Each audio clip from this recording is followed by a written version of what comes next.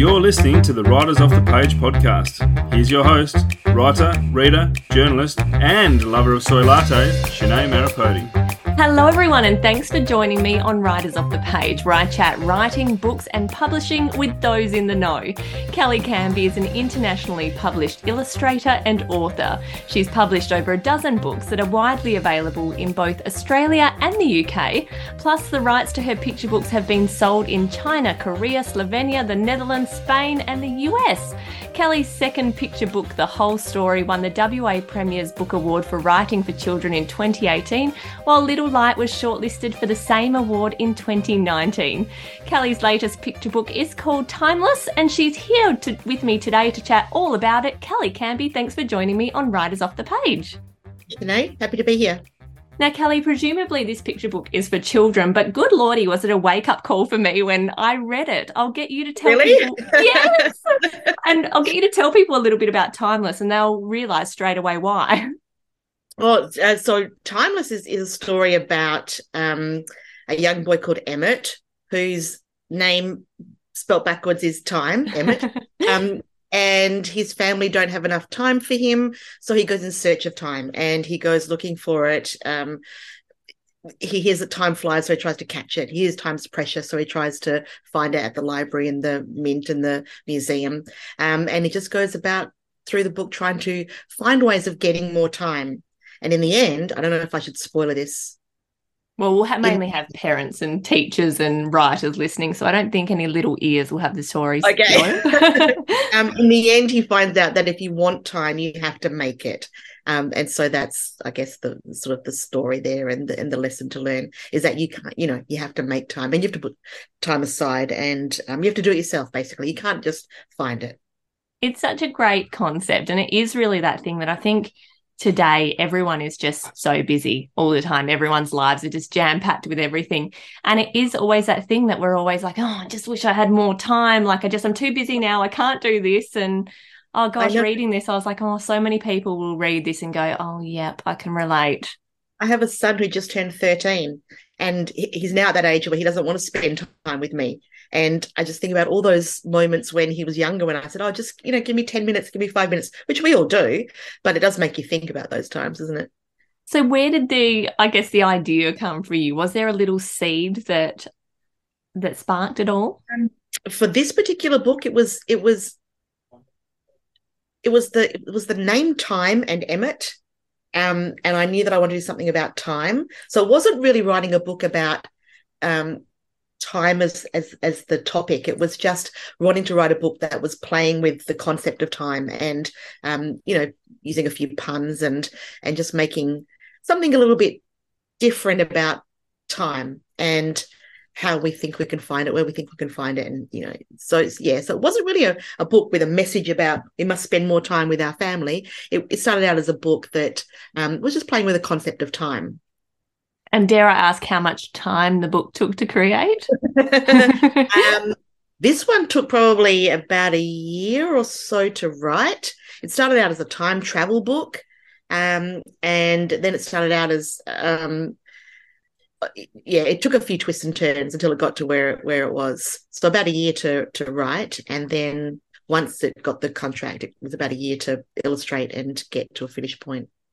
How does it work? So you're author and illustrator. So when you pitch to a publisher, do you show some ideas of what you're thinking for illustrations? Do you have to illustrate a certain percentage of it, or how does all that work? I think now, because this is my fourth book with Fremantle Press, I think Kate, who's the children's publisher, knows my style so well now that she pretty much knows how I'm going to illustrate something. So the most important thing is to make sure she likes the manuscript and get that perfect. If she likes that, then she knows what to expect from me as far as illustrations go. She might want to see one or two samples, but she pretty much knows what I'm going to deliver. As long as the manuscript part is right, she's happy. Let's go back then in time, just to keep playing with the pun. And that first book that you did, what was your first book first off? And were you both the author and the illustrator of that? Yeah. So the first book I ever got published was called All the Lost Things, that I wrote and illustrated. And you really can't find it anywhere in this country because it was published in the US by a small boutique publishing company, and you can't really find it anywhere. I have about 5 copies here, and that's probably the only 5 copies in this country. But that was a really good experience, and I wrote that and I illustrated that. It's a great book, but I wish that I had published it here, because it's probably the book that I like the most that I've written.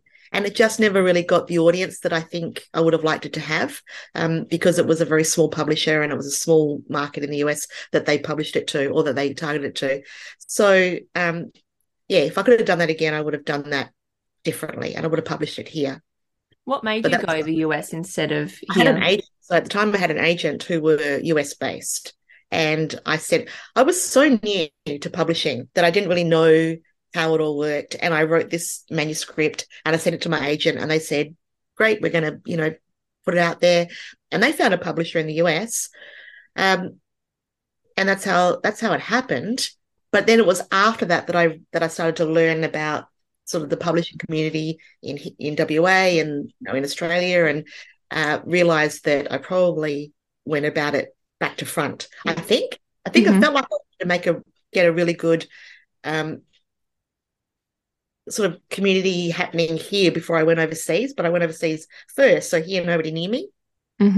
That must be so strange to have your first book come out and it not be on shelves around you, and not be able to get family, friends. Where can I buy it? You can't. You could probably order it in, but and that was 10 years ago now.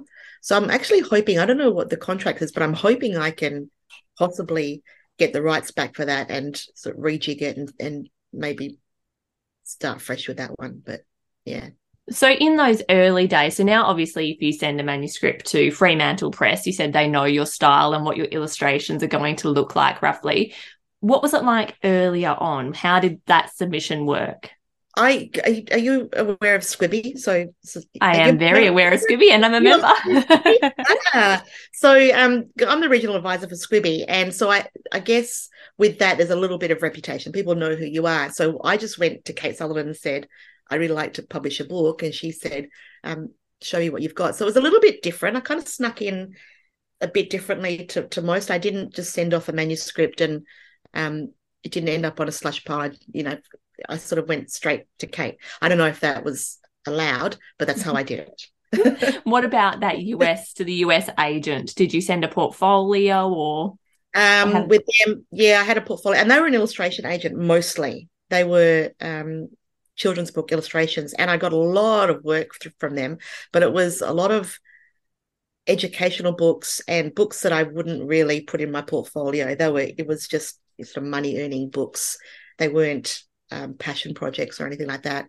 And so after about 2 years of working really hard, because I would get sort of 5-6 books every few months to do, and I was staying up till 4 o'clock in the morning getting this work done, I realized that that wasn't the kind of work I wanted to do. It was just sort of churn and burn stuff, and I wanted to focus on my own books. And so I dropped that agent and did things myself after that. But publishing wise, I still have an agent, but they're more of a commercial agent, and they get work that isn't publishing work. So I've done a few murals and things through them. So they're good to have, but they don't control my publishing work. I do that myself now. As far as process goes, when you're working, do you storyboard or anything to have an idea of illustrations, or is that just in your head until you get that contract? I can visualize it as I'm doing it. I will often, just because I can't help myself, will make a few sketches and start drawing before I need to, but that's just because it's fun. You get this idea and you want to draw something, but I don't really sit down and storyboard it or plan it out until there's a contract for the book. Because I do spend a lot of time getting the manuscript just right, and I just sit there and for me, it's really important to have a really good story first, and then if a story is picked up by a publisher, then I'll work on the illustrations after that. What do you do to keep momentum going between contracts and books? What do I do? I paint things, and I don't know. I'm just always keeping my mind creative, I think. Like I painted. So and I work with a lot of other people on things too. So there's the creative schools that I'm not involved with yet. I put in an application to work with them, and we'll see. But one of their artists, Angie, had me paint jeans. I don't know if you ever saw that on Oh, Instagram. wow. All the jeans. So little projects like that are not publishing related, but they keep me creative and they keep me enthused. And so I do a lot of just creative stuff. And then in between that, I try to write. And then once I've written something, then I'll illustrate it. So it's always writing first. Where's your first love, writing or illustrating? Illustrating, I think. Yeah, illustrating. Yeah. Because Depending on the day. I do that when I'm not even thinking, I just watch TV and I'm drawing. So I guess that's my first love. But I really enjoy writing because I like to write books that make you think a little bit differently. And I think that's how my brain works. My brain is a little bit back to front sometimes. And I enjoy writing something and go, that makes you think a bit different. So that bit's fun. How did you know with Timeless Talking specifically, you said you started with a time travel type concept and then you were tweaking it. What is it for you, the sign that you know you've got something good, that you're there, that you're ready to submit it? I think when it makes me go, oh, wow, where'd that come from? I think I have a lot of manuscripts and a lot of them are just, ho-hum and there, but then there'll be one that you go, oh, wait a minute, where did that come from? And that's the one that I know is going to be the one that I need to push further. And I don't know how that happens. It's just, as Oprah would say, it's an aha moment, and you just go, oh, I think I've just landed on something. And that's the one that I'll pursue. And there's 20 others in the drawer that I won't pursue because they don't give me that feeling of, oh, this is something. And you're a writer. I am a writer, yes. Yeah, so you probably get that. You're writing, you go, oh, this is something here. There's, I'm going to follow this. So that's what I follow, whatever it is that calls out to me and says, this is working. We often discuss on this podcast, I guess, the misconception with picture books and the fact that, there's much less words compared to a full adult novel or a middle grade manuscript. But there's so much pressure on those little words for them to be perfect. Yeah. How much work goes into this? And putting aside the illustrations completely for a moment, just for the text. Just for the text. Well, you know what? The hardest bit is to get your idea into 500 words. That's not a lot of words. That's, a couple of lines on every page. And so, yeah, the hardest bit is when I start a manuscript, I'll just write. I'll just idea dump onto a page and it'll be, hundreds and hundreds of words. And then I have to go back and say, what's the important bits that I want to pick out of this? And then, so there's a lot of rewriting and a lot of making sure that you've got the right sentences that in the end will get your point across. Yeah, and is there a lot of edits when it gets to publishing stage with Kate? I've been pretty lucky, I think. I think because I do work on them so much before I send them to Kate. We haven't had a lot of sort of publishing or editing differences. In Little Light, there's a word in Little Light and it's on one of the pages, apoplectic. Have you seen that one? No. Okay, that wasn't my word. That was Kate's word. And it is the best word. She added that at the end. She said, I think this work. I said, I don't think anyone's going to be able to pronounce it. But it's my favourite part when I read that story to kids and I get to the apoplectic and they'll go, what does that mean? I love there being a random word like that in there. Also big, like a big hard word, yes. And the sound of it. Yeah. And it just means that you're really, really angry. So we've all been a bit apoplectic at times, I'm sure. But that was part of the editing sort of process when Kate said, I think the word I had was, I'm so mad. And she said, why don't we put apoplectic? And I said, I'm just going to look that up for just let me see what that means. Well, when you said it, to be honest, I was like, I have no idea what this means. I don't want to admit it, but I have no idea what this means. Now we both know, and now everyone's going to know, and everyone's going to be using it. It's going to become, the word. And you could see how kids hearing that as well, because it would be that little thing that they could say that other people might not know. They would have fun using it too. When I was in probably year 3, I don't know, our teacher taught us the word impecunious. And it's the only thing that's ever stuck with me from primary school is this word impecunious. And I kind of imagine there may be some other year three sitting there going, apoplectic. And I remember that when they're my age, maybe. That's so funny. Could you imagine if you ran into that teacher now and you were like, you taught me this word, and they'd be like, I have no idea. I don't remember teaching you that at all. And also, who are you? So tell me, so you talked about being regional advisor for Squibby West. Just in case anyone hasn't heard, Squibby is a society of children's book writers and illustrators. How did you get involved with the group? And I guess why would you encourage other children's authors and illustrators to get involved? Okay, I got involved probably, I think, might be coming up to 10 years. When I was new to publishing, I was a graphic designer before I got into children's books. And I just thought this might be something. I did an illustration major at uni, so it kind of, my path led me to illustrating, and I thought children's books is what I want to do. So I did some research, and Squibby came up, and they had a competition, and it was I can't remember it now, but the prize was to win a trip to the New York conference, and I joined just to do that.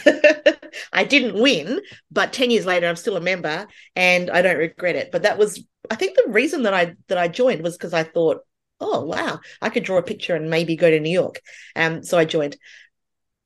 But the other part of your question was, why would I encourage people? Yeah, why should people get involved? I know that when aspiring writers are starting out, when I was kind of in the early stage and I saw organisations like this, I was like, oh, they're probably for when you're further along in your career to be part of it. But it's not that at all, is it? Really not, no. And we're very much a peer support group. So it's not, I think people have the misconception sometimes, I think that you join Squibby to get published. And hopefully you do, fingers crossed, but it's for other like-minded people to catch up and talk about writing and illustrating. And my first ever Squibby retreat that I went on 10 years ago, I met one of my best friends, and I think she's illustrating your book cover, Irene King. Yes, Irene is one of my best ever friends. Yeah. She has drawn my beautiful ballerinas that I'm absolutely obsessed with. Yeah, I actually saw the work in progress and some of the sketches leading up to that. And so I met her at the Squibby retreat 9 or 10 years ago. And, that's been one of my most cherished friendships. So there's her and other people. And I think that's a really good reason to step in and be a part of this community, because there's not many people that think like us. We're a rare bunch, and so when you find other people that think like you, it's a really nice place. And so that's why I think things like Squibby are really useful and I think so too. And it's that concept as well. I know I used to hear people saying, oh, if you go to like a writers' festival or something, just go up to people and say hi. And a lot of people, I'm not that person that I'm just going to go up to a stranger. But if you are in a group like Squibby or Romance Writers of WA, whatever it may be in your genre, it's that safe space, that group that you're going to an event with a purpose for like-minded people. And everyone is so encouraging. And we have members from brand new to this who have just written their first few paragraphs to mega award winning. I say mega because I'm thinking of Meg McKinlay, but really, mega Meg. Yeah, we have that to that and everything in between. So it's not somewhere that you'll come and hang out with us and feel a little bit intimidated, or it's just a nice bunch of people, which is good. I'm going to put you on the spot with some quick fire questions just to get to know Callie Canby properly. Writing snack or beverage of choice? Coke Zero and salted cashew nuts. Oh, currently reading? Currently reading. Do you know what? I have a pile of books that I've half read, all of them. But the reason is, and this might be too much information, but I recently found out I have very bad sleep apnea, and I'm tired. And so when I try and read a book, I get to 2 pages and I fall asleep. So I've got all these books that I've started reading, and have it. And I thought maybe it was the book. I thought it's just a boring book. I'll buy another one. But I think it was just me not being able to keep my eyes open for more than 10 minutes. So when you say currently reading, nothing. But now I've solved my sleep apnea, I'm going to start getting into my books again. So the challenge is for someone to write a book that you don't fall asleep to. No pressure. That's the thing. It's not the books. The books I'm choosing are amazing. It's just the fact that I haven't slept for a full night that stops me from reading books. But I have to. I mean, I am currently reading Jacqueline Moriarty's latest book because I'm illustrating it. But that's not due out until October. But I have the manuscript and I'm currently reading that because I'm working on the cover at the moment. And then in a couple of weeks, I'll get the interior brief. So that's probably, I'm reading for work, but also it's a great book. What's your worst writing or illustrating habit? Procrastination. Habit. Is like self-doubt a habit? I call it a habit. I think you get into the habit of it. Yeah, I'll get halfway through an illustration and suddenly I'll just doubt my abilities completely and tell myself I'm useless at this. So that's a bad habit. I need to break that. I think I get tempted to zip out to the shops and buy something for a bit of a dopamine hit when I'm feeling like I can't get my work just right. So my bad habits are leaving the studio. That's a bad habit. I should never leave the studio. And what do you do on those days when the motivation is low to get yourself back in the studio? I will usually drive to the ocean if I can see the beach. I feel like it clears my mind, and I often take my laptop or a notebook or down to the beach, and I'll have a coffee, and I feel a bit refreshed when I do that. Go for a walk, or other times I just sit there and stick it out. And eventually you crack it and then you feel amazing because you've done it. So different day, different method. Your biggest tip for aspiring writers or illustrators? Biggest tip for illustrators is to do it every day. Just draw every day. I look at, 10 years ago, I did a illustration 365 project where I drew an illustration every day for a year. And I recently threw them all out. But before I did, I looked through them and wow, they were bad. I was not good at illustrating. Is this one of those self-doubt moments? Because I feel like other non-illustrators might look at it. Relatively speaking, compared to what I am today, they were not that good. But I did it every day and I could see my progression over the year and I could see I got better. And then I can see now, having sort of drawn, and I don't do it every day, but I try to do something every day, just how much better you get at it. It's it's like anything. If you're a musician, you play every day, or if I like to say to people, it's like being an elite athlete.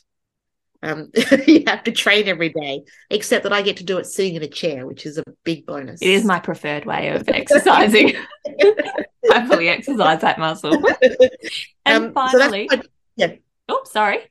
So that's my tip for illustrating. For writing, there's obviously, read a lot, but also sometimes with writing, it's really good to include other people and show it to other people and get other people's thoughts on your writing, because there's so many times when I've written something and somebody sees it with a clear and objective mind and they find things that I don't find because we're so close to it. So I think, draw every day and share your writing with other people. And finally, what are you working on next? You mentioned that you've got the book that you're illustrating, that you're currently reading. Is there another author-illustrator project in the works? So I have Jacqueline's book that I'm working on now. I've pitched a couple of things to Freo Press. We'll see how they go. But I think for the first part of this year anyway, I'm going to start working on what my next book is.